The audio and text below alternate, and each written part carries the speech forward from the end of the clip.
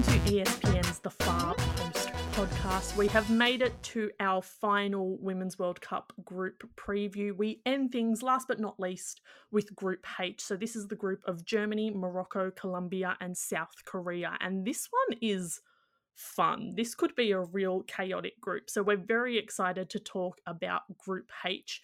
Before we begin, though, we want to acknowledge the traditional owners of the lands we're recording on today, the Wurundjeri and Gadigal people, and pay our respects to their elders past and present.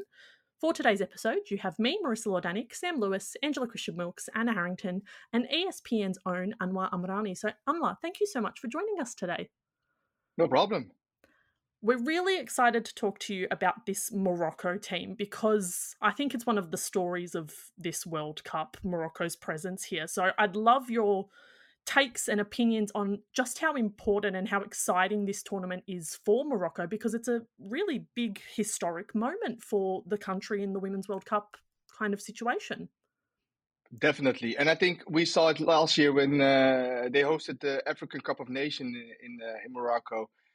We had like 45,000 fans in attendance. It's the biggest match in Africa with regards to attendance. And you see a lot of women playing more football in Morocco. I remember 10, 12 years, maybe more, 15 years ago, I didn't even know when the Moroccan team was playing, the women's team. They were playing like, 2 qualifying games, get eliminated, and then we'll see them in another 4, 5 years, for another qualifiers. And that was it. It all changed so rapidly in the last, I think, 4 or 5 years with the new president, with the new coach, not just the first team, but also the youth teams. And it's a great development for Moroccan football. Not just the women. We saw the men's team in Qatar reaching the semifinals. So Moroccan football is on the rise. I'm curious, what's the response been like in Morocco? Because we saw how much people rode the men's team last year when they went on that incredible run at the Men's World Cup. First Women's World Cup, this team, runner-up at Women's AFCON as well. What's been the response? Are people getting behind this team? Are people paying attention? Or is it sort of like, oh no, they're playing? Like, is it a source of excitement?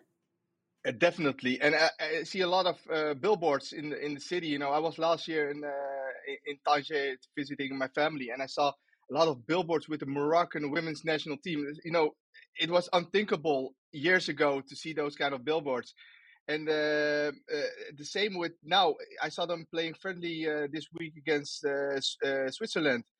The stadium was full. They were playing in Switzerland. It was full with Moroccan fans who live there, in the area, drive to Switzerland to see the Moroccan women's national team.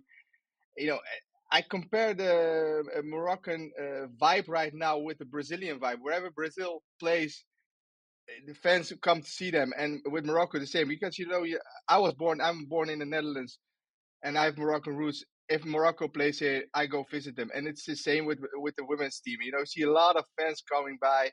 And not just with the first women's national team. I saw them the under-17 team play a couple of months ago in a full stadium, and I was like, "Whoa! It's the under-17 squad, not even the first team." So it's a good development, and I think good for women's football, also Africa in general. You mentioned there, Anwar, that you were born overseas. Can you explain for our listeners, I guess, the diaspora of this Moroccan team? It seems like there are quite a few, particularly the bigger name players who were born elsewhere, but they have Moroccan heritage and they've declared themselves to represent Morocco. Can you kind of summarize what that kind of journey is for the squad? Well, this has been an issue in the past, but not right, because you got players born in the Netherlands, who used to maybe 4-3-3, whatever. You got players born in France with a different football culture. You got players born in Germany. So the national team of Morocco is actually a blend of different football cultures. It's rather than you have one football culture where all the players are born.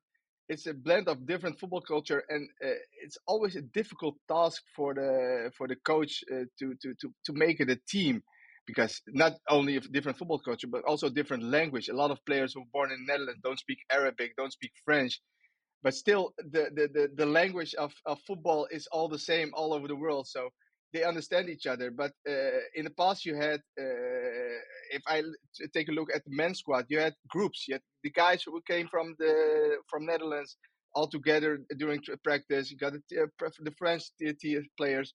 You got the players who were born in Morocco all together.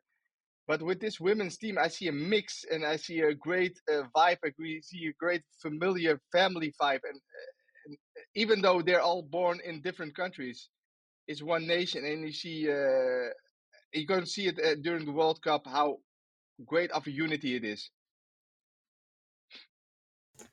I was hoping maybe you could outline a little bit for listeners the recent investment made into the women's game in Morocco. To the best of my understanding, that's really been spearheaded by the president of the federation, Fouzi Lecture. I hope I said that correctly. But yeah, I'm interested to know if that's been a very visible thing. You said there's been billboards, but is there an understanding of where that kind of momentum is building from, and if it is coming from that investment side of things or maybe something else? Well, the first thing what he did, the president, was get the African Cup of Nations to Morocco as a host, because if you get the tournament as a host, you get more fans. And secondly, in 2021, he hired Reinald Pedros as head coach. A big name who won the Champions League with Lyon. So you get a big name as a coach, and you get the tournament. Fans and even media and journalists started looking, well, they're taking this seriously. We got to take a look at this women's national team. So Fouzi Laksha said, we're going to focus not only on the men's first team, not only on the Olympic men's team, but also on the women's team, and also under the under 17 team. So the under 17 team last year played at the World Cup first time ever. Even though they finished third behind Brazil and USA, but it was a major accomplishment for them as well. So you had the AFCON in Morocco, and you had the under 17 team playing at the World Cup, and now the first team as well. So Fouzi Laksha, he made it important. He said during his first couple of months there, he said, we're not going to focus only on the men's first team. We're going to focus on the youth, on the women's youth, and the first team of the women's squad. And you see it now, first time at the World Cup, and I think a lot more is possible with this team. Just curious, Amor, because we're going to have people here who don't know this squad very well. They might have seen a Rosella Ayani, who's at Tottenham, is maybe a name they might be familiar with. But who are the players that we should be looking out for from Morocco at this World Cup? Well, you got a lot of players playing in Rabat for FAR Rabat, who won the Champions League last year in Africa. Captain Gisela Shebek, for me, great. I compare her with Megan Rapinoe with regards to leadership and, not the fastest player on the field, but knows where to stand on the right places, set pieces, great in set pieces. But my favorite is Fatima Tarnout, also player in Rabat, 24 years young. And it surprises me she still plays in Morocco. I think she can make a transfer after this World Cup. Great winger. She has to look, the positive vibe, the smile on her face every time she does a great trick on the field. Can score a goal. Was named the best player of the tournament. Fatima Tarnout for me is a player. Even you, I don't know if you've seen her already. Look her up on YouTube. Look her up on the highlights. Great player, and also the goalkeeper for me, very good at penalty kicks during the Africa Cup of Nations in the semifinals. But for me, Fatima Tarnout is going to surprise a lot of fans worldwide. You mentioned Rabat there. Can you explain what the situation is domestically for women's football? Is there a sort of a first-tier competition for women to play in? Is it semi-professional? Is it amateur? What's the state of women's football in Morocco? It's semi-pro, not professional yet. Hopefully it will come in the near future, but not a lot of countries have full professional leagues yet. Hope that will change very soon. But they had a league for many years, but it was 10, 12 teams, not many teams. But since 3 years, they have first league, second division, and also regional divisions. So for them, for the third tier, it's regional because they don't have a lot of money to travel all across Morocco to play each other. But the first and the second league is broadcasted by Moroccan television, so that's great. Even also for exposure to see those kind of girls, play in local competition. Even though the level isn't that high, because FAR Rabat is the best team. If you look at the team of Morocco, a lot of girls play from FAR Rabat. So, but the league is okay. A lot of things still have to change. Be more professional, get more sponsorship deals, get players from abroad. Maybe that's my opinion, to make to level up, to also for the local players to see. Oh, okay, we have to train harder, go to push harder. But I know for them, because they have to play football and have a second job. Otherwise, the income is going to be high enough. So understandable as well. You were very confident off air, Anwar. So it's obviously a super competitive group. You look at it and you go, Germany should top this group, but you've got Morocco, you've got South Korea, you've got Colombia. It looks like a really tough group to me. So what are the expectations? Can Morocco get out of this group? Where can they finish in this group? I think they can go out of this group second behind Germany. I had that confidence last year before the Qatar World Cup, and all my ESPN colleagues were laughing at me and said, Morocco with Belgium, Croatia. You'll be happy if you finish third, maybe. And I said, no, just wait and see. Quarterfinals. And they always started laughing. And after the quarterfinals, I sent them all an email and said, who's right now? And I think it's going to be same with this tournament. I think Morocco, Germany, they're the best in the group. We have to say it like that. But they can finish second. And I think they can go as far as they can go. Because what I've seen Reinhard Pedros has done in preparation of this tournament is making a more defensive kind of tactic rather than what he did at the AFCON. They played 0-0 against Italy, 0-0 against Switzerland. Up front, a lot of work to do. But hey, if you can create one chance and score one goal and win 1-0, why not? The men's team has done it at the men's World Cup. Why not at the women's World Cup? So I think they can finish second behind Germany. No, I don't want to disrespect Colombia or South Korea, but I think Morocco is better. I love the confidence. What do you make of the group? I'm actually curious, Anwar, because I looked at it and I went, that's quite group of deathish. Like, there are 4 very good teams in this group, and somewhat like 2 teams are going to feel pretty hard done by that they've ended up in this group and miss out. Have you had a bit of a look at those different teams, at South Korea and Colombia in particular, I guess? It's a very diverse group with regards to how they play, I think. And, as I mentioned, Germany, whatever they will finish first, whatever the results. But Colombia and South Korea, way different style of football. It's going to be difficult to play against them. So, but I see chances for Morocco. I don't know what to expect. Colombia, I've seen them play, but South Korea, not really. So I don't know what I can expect from them. But it's going to be fun group, I think. I think Angela's just typing out there we go, questions. I'll ask it on behalf of Angela. What is the vibe or identity of Moroccan football fans? It's actually a really good question, because I was in Qatar last year for the Men's World Cup, and the fans from Morocco were extraordinary. They were some of the biggest and loudest and most excited of all the fan groups who traveled to Qatar for the tournament. And obviously Qatar, the Men's World Cup being the first that was held in that part of the world, probably helped in that regard. So how would you define the identity of Moroccan football fans? Passionate, I think. Passionate, that's the right word for it. And I don't know how many fans are going to be in Australia and New Zealand, because, the travel, it's not very cheap to go there. But I know the Moroccan Federation, what they did during the Qatar World Cup, they arranged charters for fans. They didn't pay much to travel to Qatar. I don't know if they have these same plans for the Women's World Cup. I don't think they will do it, because it's still expensive to travel from Morocco to Australia. But I hope all the Moroccans that live in Australia and New Zealand are going to visit the games, and going to be as loud as the fans were in Qatar, as loud as the fans were in France when Morocco played there, in Switzerland during the preparation. So if they show their passion, the women's team can use that energy in the matches against Germany, Colombia, and South Korea. I have sort of a bigger question about the shifting tides in African women's football. We saw at the recent WAFCON that South Africa won the title. Nigeria seemed to be slipping away. We've seen in recent weeks that there's quite a lot of controversy consuming the Nigerian women's team, who are typically the powerhouse of Africa. We're seeing the rise of Morocco. We're seeing Zambia at this Women's World Cup.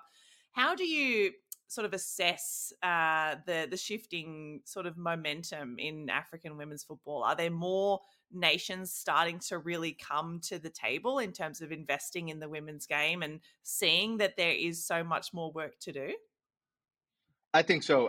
But the thing with Africa is you have a lot of different football cultures on a continent because the North African way of football is way different than and also how they handle the business in those countries. In Morocco, it's been more professional. South Africa as well. Nigeria has always been, kind of issues. Whatever, Cameroon, what country, Ivory Coast, all those countries. They have a lot of issues internally with the team, with facilities. Those kind of things has to change in Africa to make it bigger, to make women's soccer football bigger on the continent.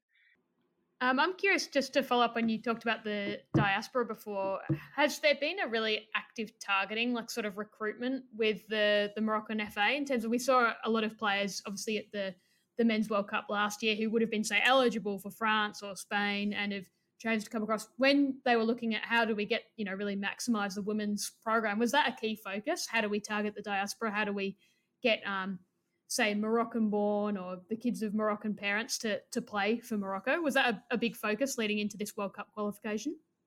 Definitely, because they already have scouts in Belgium, Netherlands, France, Spain, look just at youth players, but also first men players. And they gave them the task to also look at women's players. Go to the Dutch league. Get a lot of girls playing there. Go to the youth leagues in France and see, if there are any talents who are eligible to play for Morocco. Because Ayan, for instance, she played for the English under 20, I think, under 19 squad before she eventually chose to play for Morocco after a good talk with the coach. So they have definitely a program of scouting men and women in Europe, but not just only in Europe. They went also to the States and looked at the NSWL league, where a lot of Moroccans also play college football. So there's definitely a plan from the federation to scout women and men who also have a Moroccan passport or are eligible to get a Moroccan passport and eventually play for the national team. And what is the situation for the youth women's national teams? Do you look sort of further down the pyramid and see a sort of a rising generation of girls who are coming up because of this sort of longer term investment in the game? And where do you see the future of Moroccan women's football going? It's still young, because as I mentioned, the under 17 team qualified for the World Cup last year in India. It's still a lot of things need to happen, because now what they do is focus mainly on the women's first national team to get the youth more attached at the women at football. But there are a lot of things need to happen in the federation as well to get in even under 15 team or under 20 team, because now it's just under 17 and the first team. So there's still a big gap between those two age groups.